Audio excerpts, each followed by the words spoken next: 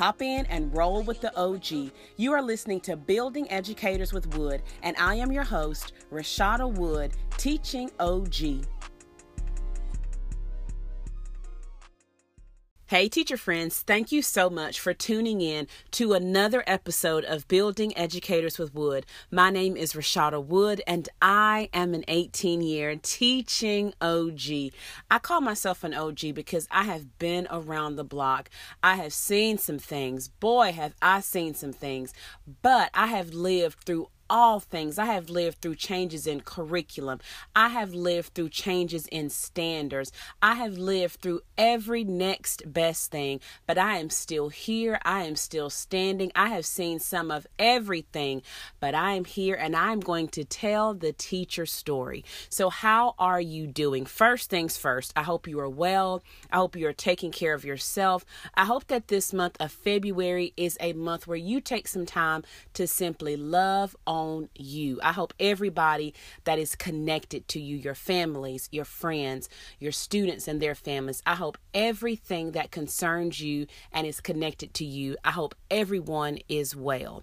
So what's been up with the OG? Y'all, I feel it. I feel the end. You know how sometimes when you're running, well, I never was a runner, but I've heard people who run track. My brother used to call it a monkey jumping on your back. And what he explained it as is when you get at a certain point on the track field, I'm hoping I'm saying these terms correctly. When you get to that last stretch and you turn maybe that last corner and you know that it is time to put up or shut up, he says sometimes a monkey will jump on your back. Sometimes you feel so fatigued in your journey, but he told me that is the moment that you got to push through. And I am taking every word of advice and I'm applying it to our situation as teachers. It is the end of February. I know many of us have felt a monkey trying to jump on our backs. I know we have felt the fatigue. Our students feel it. We feel it. The parents are sick of us. We're sick of admin. But we need to just keep on going. We need to keep going because y'all, I feel it and I can see the finish line of May for many of us. Some of you may be in until June, but y'all, we have done more school than we have left to do. Did I say that correctly? We have more school behind us than we have looking ahead of us. And I'm excited about it. I don't know about you, but I am excited about it. I also want to say happy Black History Month. Y'all already knew that the OG was going to come with a few words, being an OG of color, and it is my responsibility to make sure that when we are speaking on topics that affect teachers and students, that we make sure to take special consideration to talk about our students and teachers of color. So I am very excited about this week's episode. We are going to talk about the state of Black America. We're going to talk about what do teachers of color want you to know and what do students of color want you to know. So let's get into the show.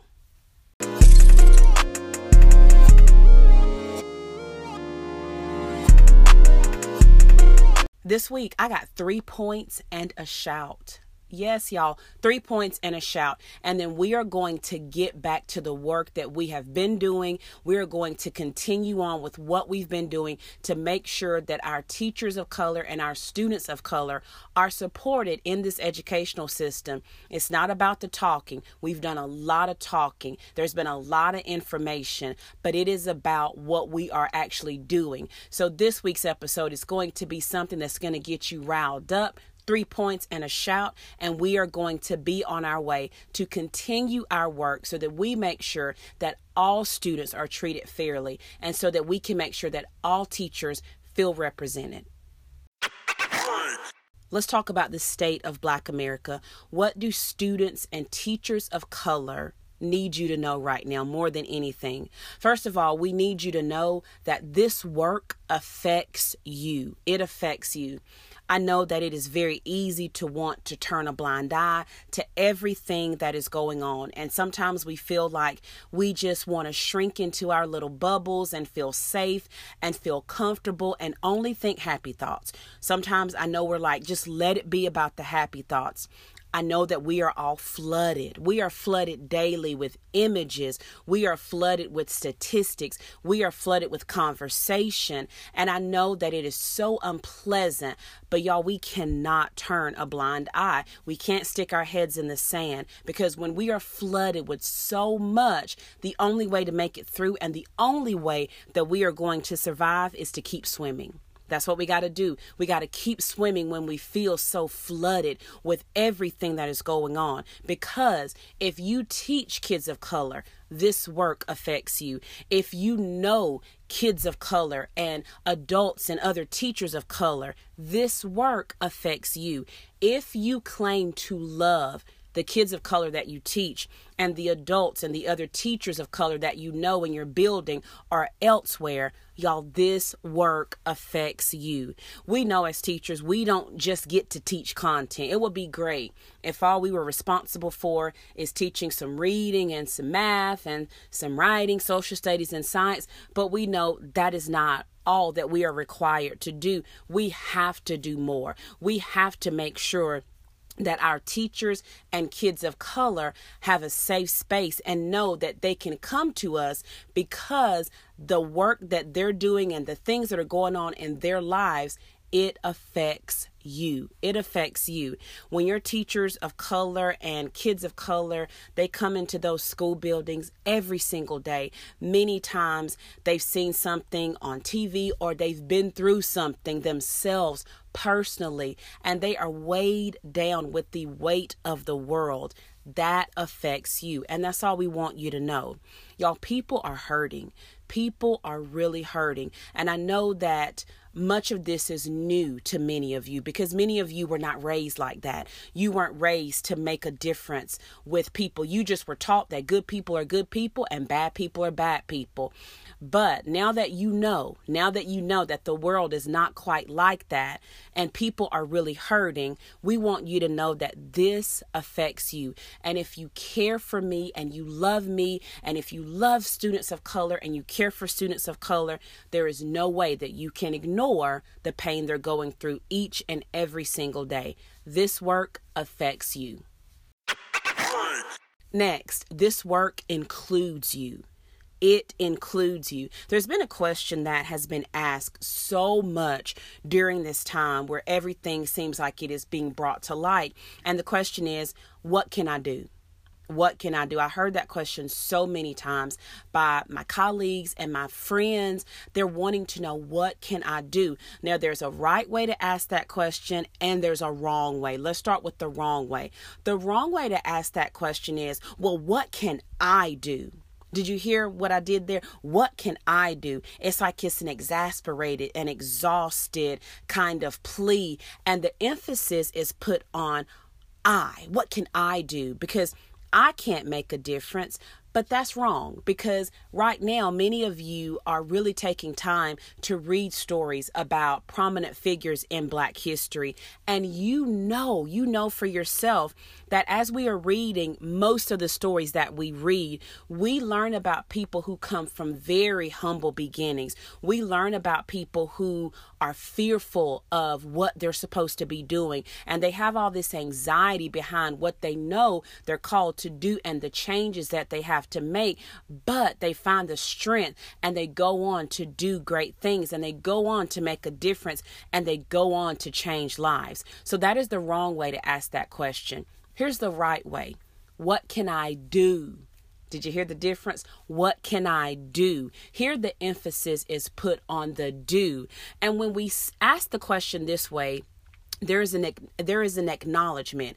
And the acknowledgement is, there is something I can do. I know I'm powerful. I know there's something in me that I can share that can change the situation. So I need to know how I can participate in the change, because I want to be included. So instead of asking, what can I do? We need to be asking, what can I do? Many of you are saying, I know I can do something, but I just need to be pointed in the right direction.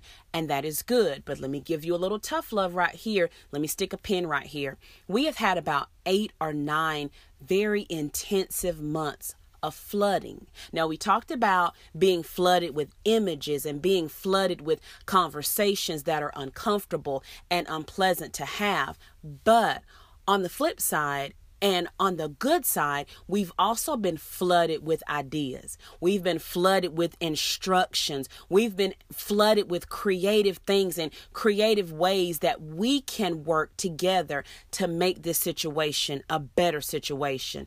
So, people of color, we don't want to keep hearing, what can I do? Because there is so much information out there. There are so many instructions that have already been shared with what you can do. Now it's time to take action because this work includes you.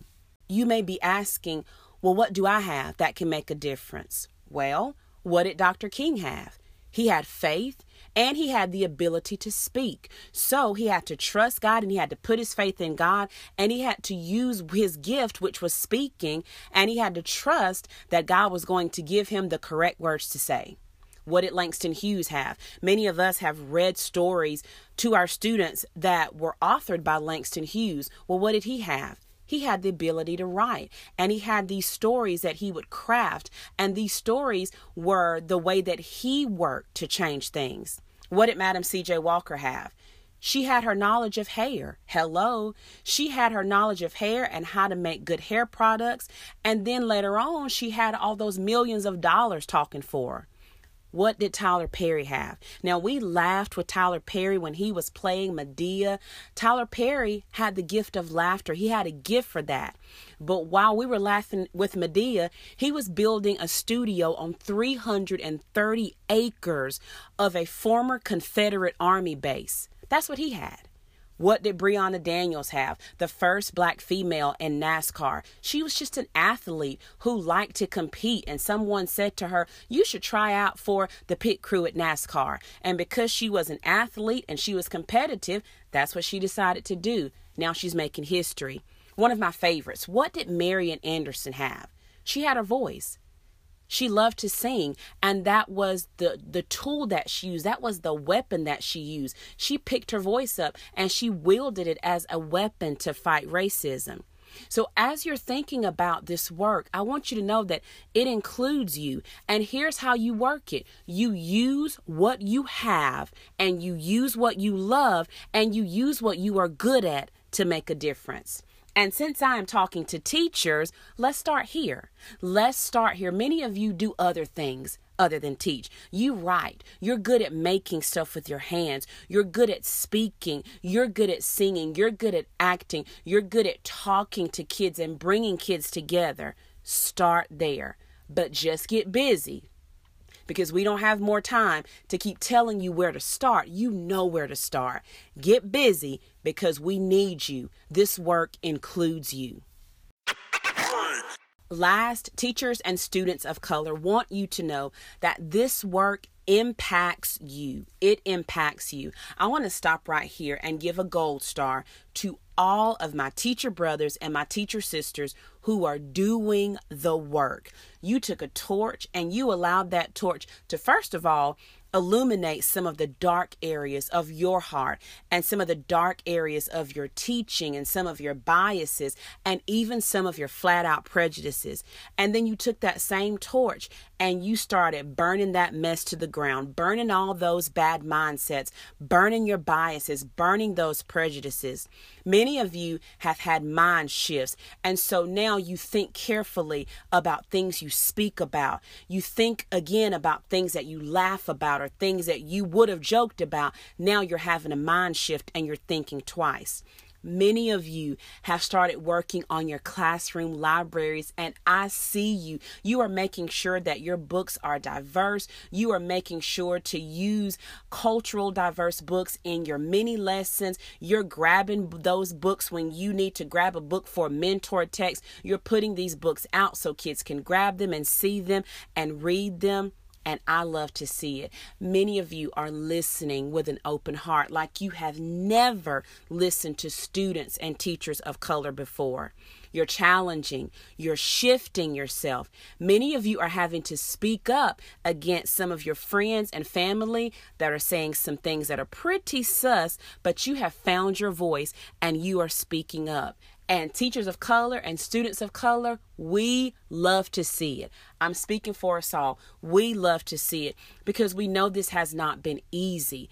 I know personally, if you are doing this work, it has not been easy. It has been uncomfortable. It has been exhausting, but it has been so impactful. And I know that you are a better person, and I know that you are teaching better than you have ever taught before. And I know that you are teaching kids to be better than they ever have. So I want you to know that this work impacts you. Kudos to you. You ready for the shout? I told you it was going to be 3 points and a shout. So here's the shout. Keep going. Keep going, because this work is ongoing. I know there are people who may say, oh, we've arrived. We have a Black vice president. We have Black people in NASCAR. The work is done. And I know that there are some who think Black people have come so far in business and as entrepreneurs. They've come so far in the arts, and y'all have come so far in education. But let me stop right here and let you know, as long as we have to keep saying that there is the first Black blank, fill in the blank with whatever job or whatever position or whatever person we're talking about, as long as we keep having to say the first Black, we haven't made it yet. I know we had some great wins in 2020. This is when I feel like we really started to look at things and things that we've never spoken about before in the world and in schools. It was really brought to light. So 2020 was a year where we were really looking at things and considering things and really trying to speak up and let people know this is how things are and it's how they've always been. And in 2021, we've had some amazing wins as well. Even though it's only February, there have been some amazing things that have happened for the state of Black America, but we are only just scratching the surface. We're only scratching the surface because what we are targeting are these systems, these oppressive systems that have been in place since the founding of this country. It is an ongoing fight because what we're looking at now is to make sure that these policies that are not equal, that's where we're going next, is the inequality in our laws and our rules. We're looking at property lines and where they just kind of happen to be drawn. That's where the fight is. We're talking about the incorrect allocation of resources in the Black communities. We're talking about the misplacement of needed resources. That's where we're looking at next. We're talking about the inequalities in the banking system. And one of the biggies, inequality in healthcare for Black Americans. And so even though we've done so much great work, keep going. Keep going. I'm going to say it again. Keep going. And the main thing that we want you to know as Black students and as Black teachers, you got to celebrate beyond February. And many of you started the very first day you stepped in schools, working on your classroom libraries. And I know this month is the month that we are told and we are delegated to celebrate.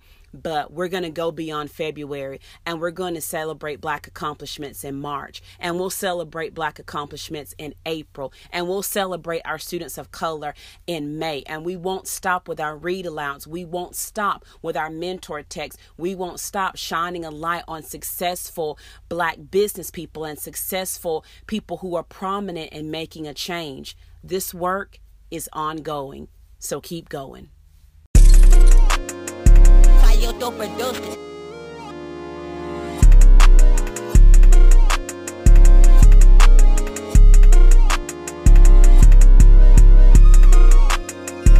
Thank you again for joining me for this week's episode of Building Educators with Wood.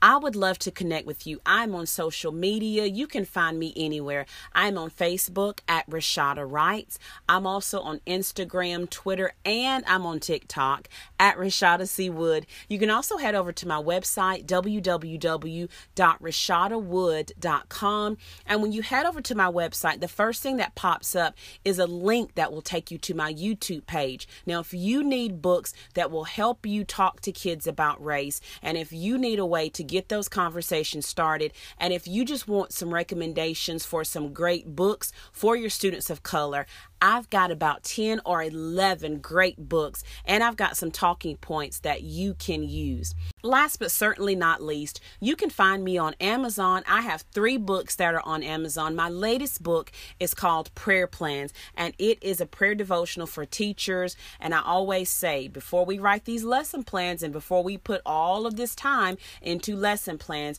we need to make sure that we are writing our prayer plans and we are praying over ourselves first and our families and friends, and then praying over everything that concerns our classrooms.